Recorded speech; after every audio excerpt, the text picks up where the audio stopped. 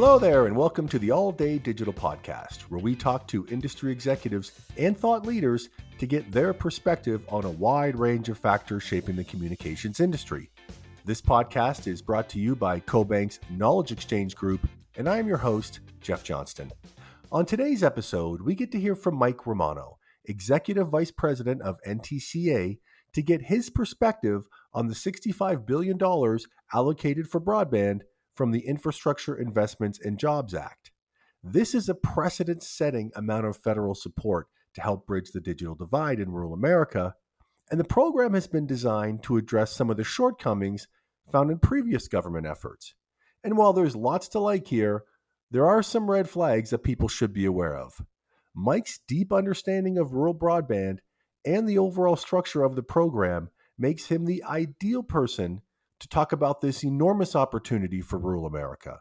So, without any further ado, pitter-patter, let's hear what Mike has to say.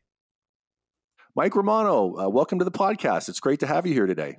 Well, thank you, Jeff. It's great to be here. I'm glad to be able to join you and talk about all things rural broadband. Wonderful, wonderful, excellent. Well, hey, let's talk about the Infrastructure Investment and Jobs Act, and specifically for this conversation, the $65 billion that was allocated to rural broadband as a part of that act. Maybe you can just give us a high-level background on what that is and where is that money intended to go. Sure. Yeah, it's certainly a very exciting, once in a generation, certainly unprecedented level of investment in broadband issues writ large. It's actually broken down into several buckets within that $65 billion.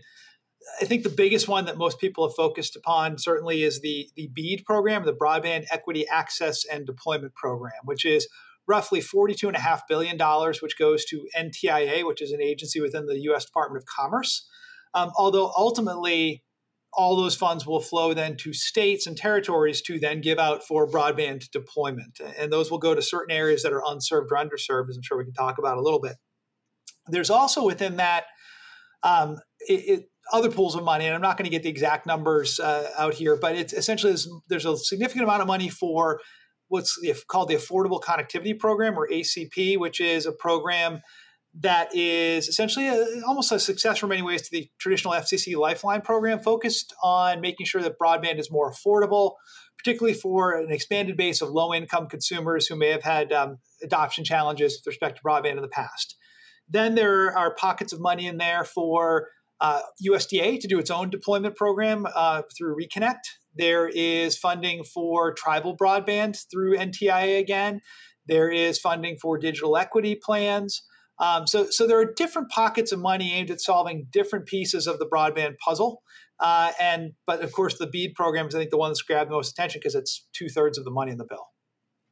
Great. So as I understand it, the way the federal government's going about distributing money in the BEAD program is different than what the FCC has done before in, say, the Rural Digital Opportunity Fund program. So maybe you can just kind of help me understand a little bit about, the differences between what we're doing with BEAD versus what we've done with RDOF in the past. Yeah, it's a great question. I think in some ways you can look at it as BEAD is intended to be a correction for some of the, if you will, sins of RDOF. In some ways, it may be an overcorrection as well. So we can unpack that a little bit. But I think what you're seeing with BEAD is, let me step back. RDOF was an auction program, a pure competitive bidding program, lowest price won. Essentially, whoever was willing to deliver the best broadband for the lowest possible price won. Now, there was weighting in that based upon what speeds you were promising to deliver and the like, but it was essentially an auction where the lowest bid won. BEAD is different. BEAD, we don't know yet the exact scoring criteria that will come, but BEAD is not being administered through the federal agency in the end. As I mentioned earlier, it's actually going from the Department of Commerce to the states. The states will put forward applications based upon plans they have previously submitted to the Department of Commerce that basically describe how they will use the funds and what kinds of projects they'll put the funds toward. The states will in turn then essentially award those funds to sub-grantees, they're being called, essentially providers or municipalities who want to get into the business or counties who want to get into the business. But in the end, providers of broadband who will use these state funds as an ability to cover their CapEx, or at least a portion of it, in deploying networks that will then deliver the services that meet the NTIA criteria. But again, it's a grant program going through the states, probably a different scoring rubric than just pure lowest bid. I think they'll give weight for things like what kinds of services you're offering, what level of affordability you're making available. Different factors will go into this, and again, a lot of them still to be determined. But it won't be purely a lowest bidder wins program. So in that regard, plus the fact it goes through the states, those are two of the biggest differences. The one other difference I'll just note quickly in the form of potential overcorrection is a lot of folks complained, and NTCA included, that the Rural Digital Opportunity Fund, the FCC did not do a sufficient amount of vetting of bidders prior to allowing them into the auction. It only vetted them after they had already won, which presented problems when they found out that some of them couldn't perform.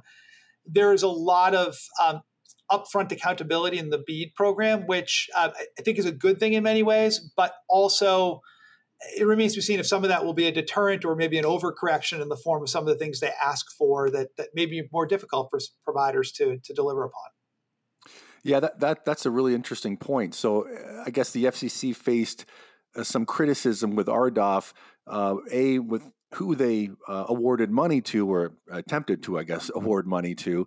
And then B, if I have it right, they allocated money to areas that maybe didn't necessarily need it. I mean, there was connectivity there already. So I'm curious if you think maybe on the second point, do you think with the states playing a more active role and presumably they would have more local knowledge of where there is and isn't sufficient broadband versus at a federal level? I mean, do you think that we could see some improvements in terms of the markets where the money's allocated, so it's actually going to where it really needs to go, as opposed to where maybe there already is broadband? Yeah, no, that's a great question. That's another form of accountability you bring up that is important to note is, the phrase that was used was dollars before deployment, maps before money, or money before maps.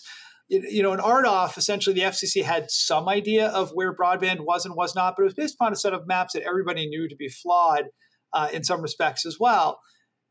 And again, as I think a correction in this process, what Congress actually required NTIA and the states to do is to use updated maps that the FCC, pursuant to a whole separate law, had to create.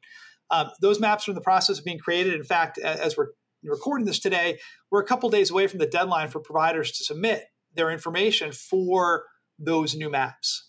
But then there are a series of challenge processes that go in behind that ultimately should lead to better maps still. And I'll come back to that in a second because I think it's an important piece. But the two challenge processes are, one, the very fabric, the very set of locations that providers are identifying as being able to serve, that in itself, which the FCC created or its contractor created, will be challenged. So ultimately, you should have a much better identification of literally parcel by parcel which locations can and can't be served.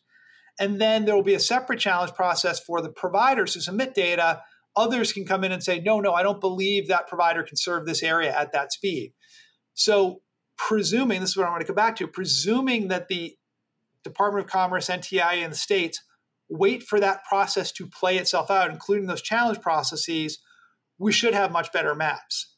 That's helpful. So it sounds like, if I think about some of the positives of this program, this BEAD program, the upfront vetting, as you've articulated, certainly seems to be a good thing relative to what we've done in the past. So, that's great. And hopefully through the processes that we're going through now, we'll have better maps. Is there anything else that, as you look at this program, Mike, that you'd say, wow, that's really good. I'm glad that, they've structured it that way, that we're focusing on these issues or these opportunities up front?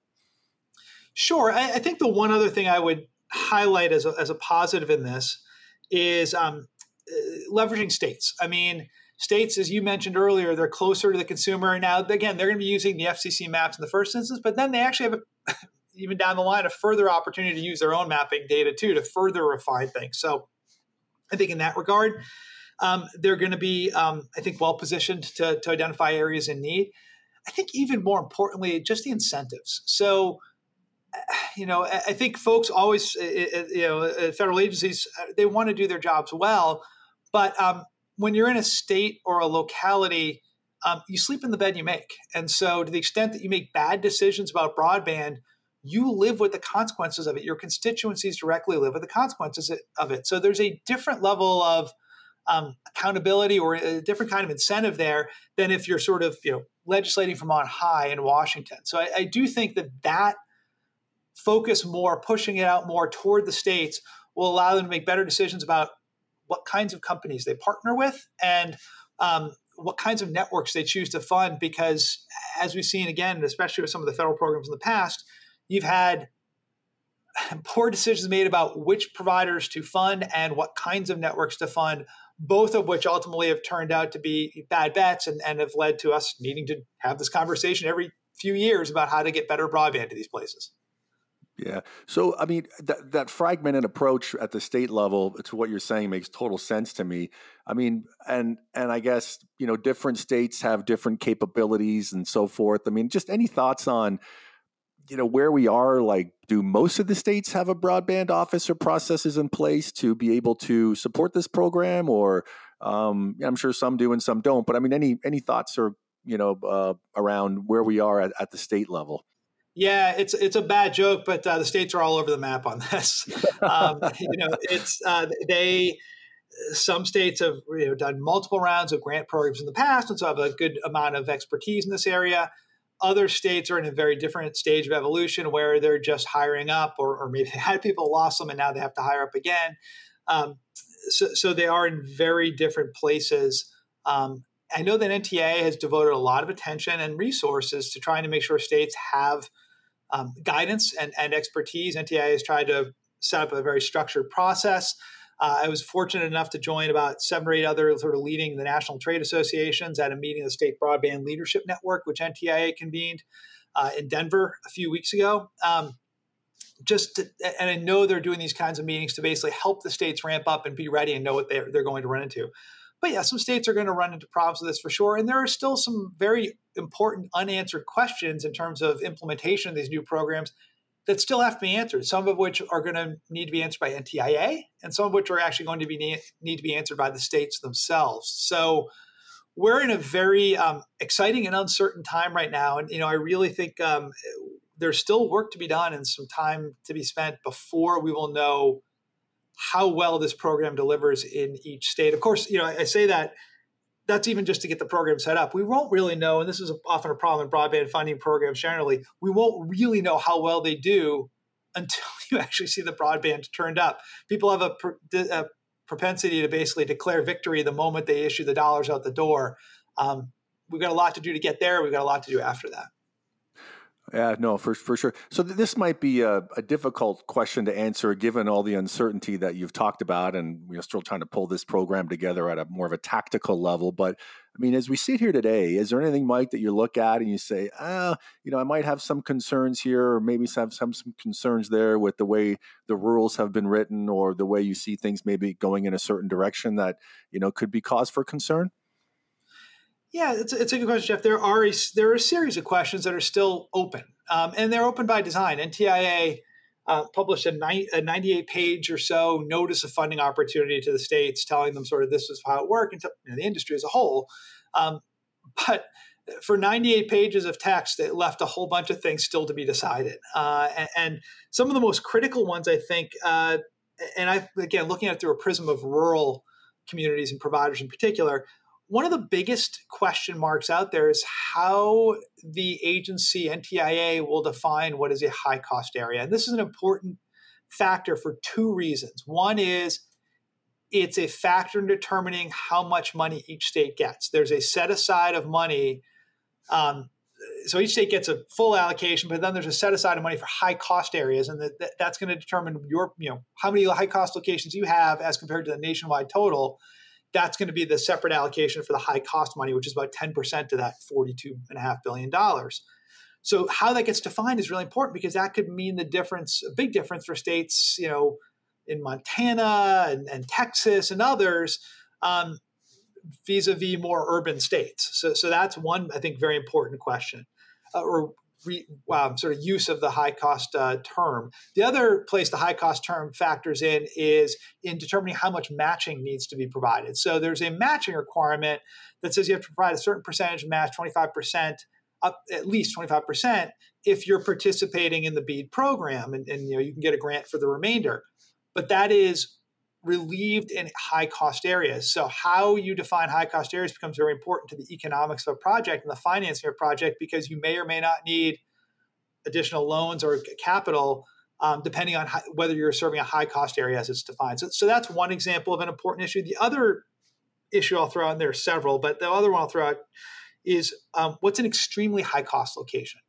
This is really important because what NTIA did was they basically said they believed that the statute that created this program prioritized certain kinds of scalable networks. And they basically have interpreted that as fiber.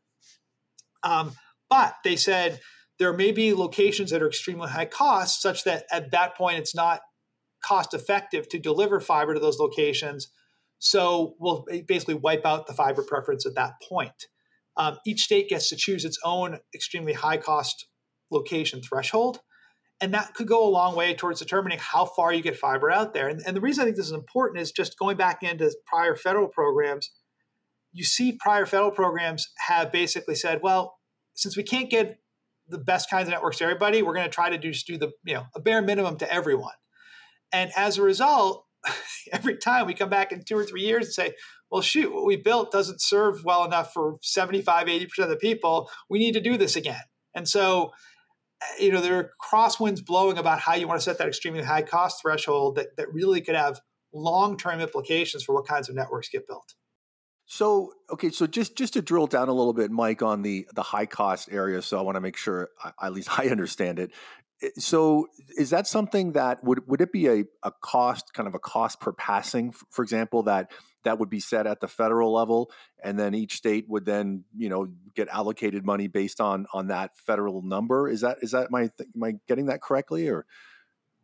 I think that's right. I mean, it'd probably be like an average cost per location or something like that, and they'll say basically that one way of doing it, and again, they haven't described the methodology by which they'll do it, but one probably easy way of doing it would be to say that it's essentially everywhere where the FCC has deemed something eligible for high cost universal service funding, since they already use this as a term, high cost, and that way you've got some interagency coordination.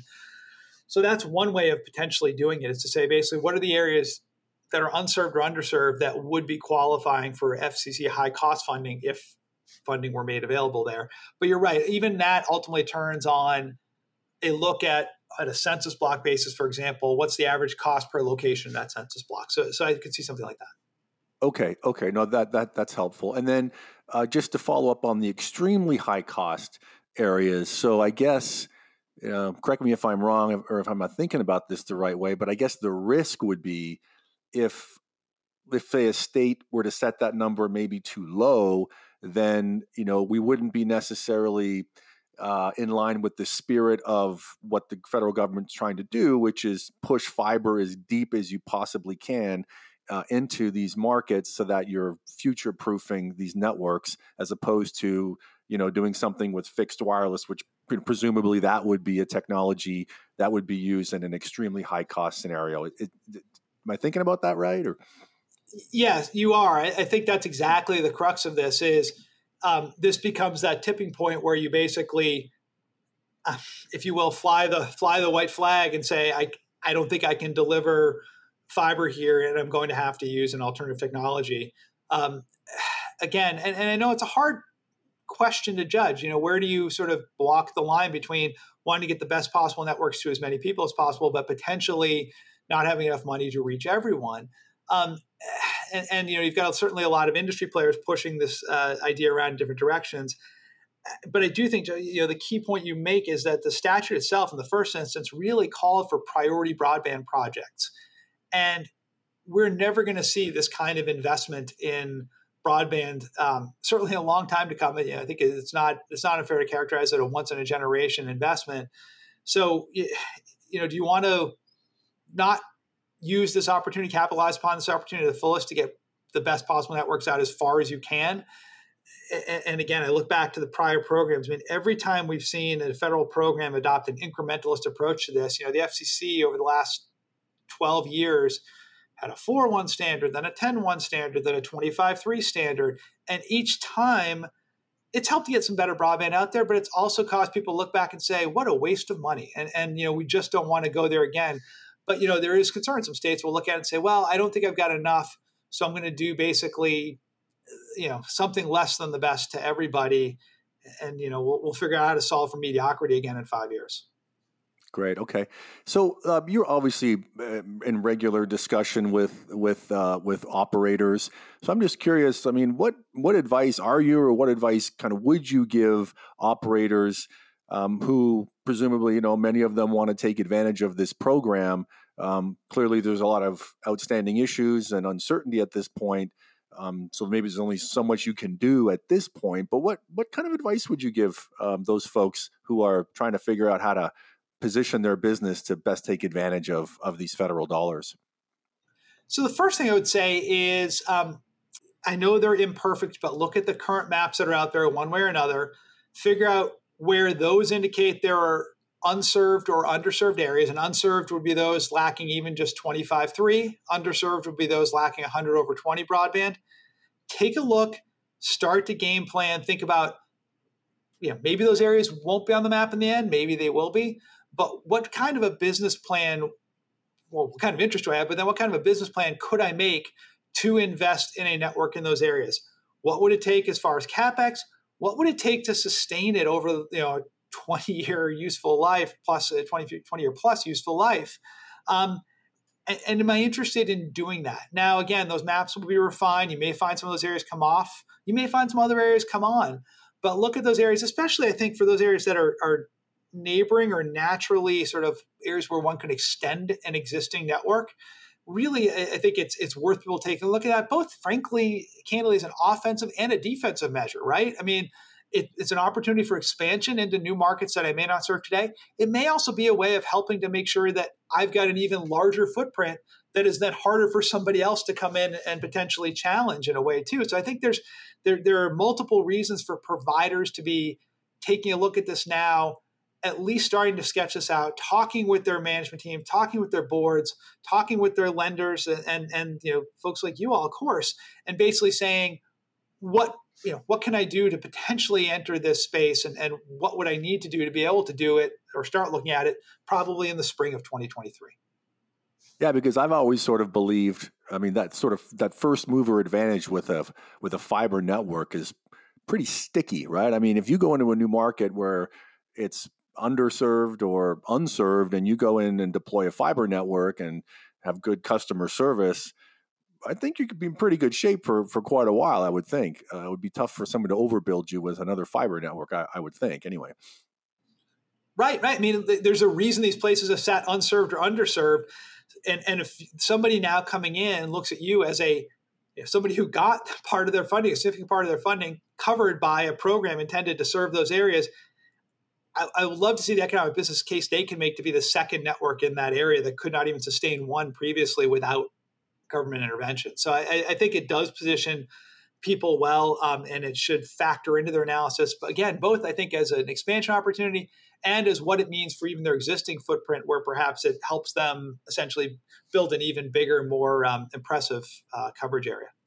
Yeah, great. And then what about on the state side, on the state broadband office side? I mean, what should operators be doing with their state officials to be able to execute on this whole plan? That's a great question. I'm glad you asked that, actually, because I meant to mention we worked with the Fiber Broadband Association on something called the Broadband Infrastructure Playbook. And we actually have now done 2 iterations of it. One was prior to NTIA announcing their rules, just trying to interpret the law and get state broadband offices up and running. And then the second was post NTIA notice. We've delivered that to the governor's offices. We've delivered that to state broadband offices. We've delivered that to providers, delivered it to the state telecom associations with whom we work. And it's a great soup to nuts sort of flippable walkthrough manual of everything from how do you start to stand up a broadband office to how do you apply for and then implement the BEAD program. And I think that that's a great resource, and I would encourage providers to think about that, look at that, start talking to the state broadband offices about what do you need to do for BEAD, what information do they need from you to help them prepare for BEAD. And I think honestly too, the BEAD program really, it is going to be this collaborative process because the states are the applicants, but the subgrantees are folks they work with. Well, Mike, look, we've covered a lot of material here. You're clearly the right guy to have on the podcast to talk about this stuff. So thanks for your willingness to participate today. But is there anything else that I didn't ask or we didn't talk about that you would think we should touch on before we wrap it up? The only other thing I guess I would say is, and this goes again to sort of figuring out the finance or economics of all this. There's a lot of excitement right now about the CapEx components of these programs, the ability to cover some of the upfront costs of investing in these areas. And that's always been a real gating item to getting broadband out into some of these rural areas. But we do know from decades of experience in delivering rural telecommunications, dating back to rural telephony and through rural broadband, that sustainability is an important piece too. And so I would just encourage folks, and I know that folks do this as part of their prudent business planning anyway, and certainly as you all working with the CoBank look to see sort of how do we make sure that these things continue to stay in place and from a rural sort of community development perspective. But it's something I just would let folks know that we continue to impress upon policymakers is the importance not only of getting it out there, but keeping it out there and keeping it affordable and allowing these communities to do the best possible things with it. And so the more that I think folks can think about not only selling the deployment aspects of what they're doing, but then getting the community excited about the use cases for it. That in turn, I think will have a good effect with these state offices as well, with states, to get them excited about what you're going to do. So I think there's a holistic surround sound element to this, getting local and state buy-in on this in a way that goes just beyond the application page or figuring out the financing of it. Great. Well, look, I think we'll leave it there, Mike. It was a pleasure to have you here today. Thank you so much for being on the podcast. Well, great. Well, thank you for having me, Jeff. Appreciate all CoBank does with us, and look forward to continuing the conversation at some point in the future.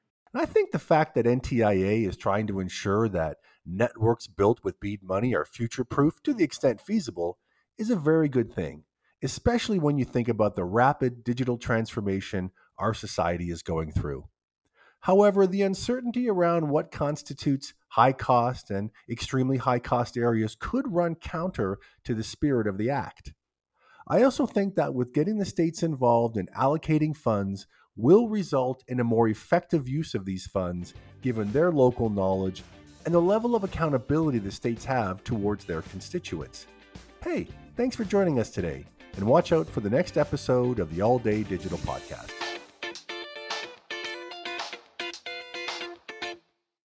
The information provided in this podcast is not intended to be investment, tax, or legal advice and should not be relied upon by listeners for such purposes. The information contained in this podcast has been compiled from what CoBank regards as reliable sources. However, CoBank does not make any representation or warranty regarding the content and disclaims any responsibility for the information, materials, third-party opinions, and data included in this podcast. In no event will CoBank be liable for any decision made or actions taken by any person or persons relying on the information contained in this podcast.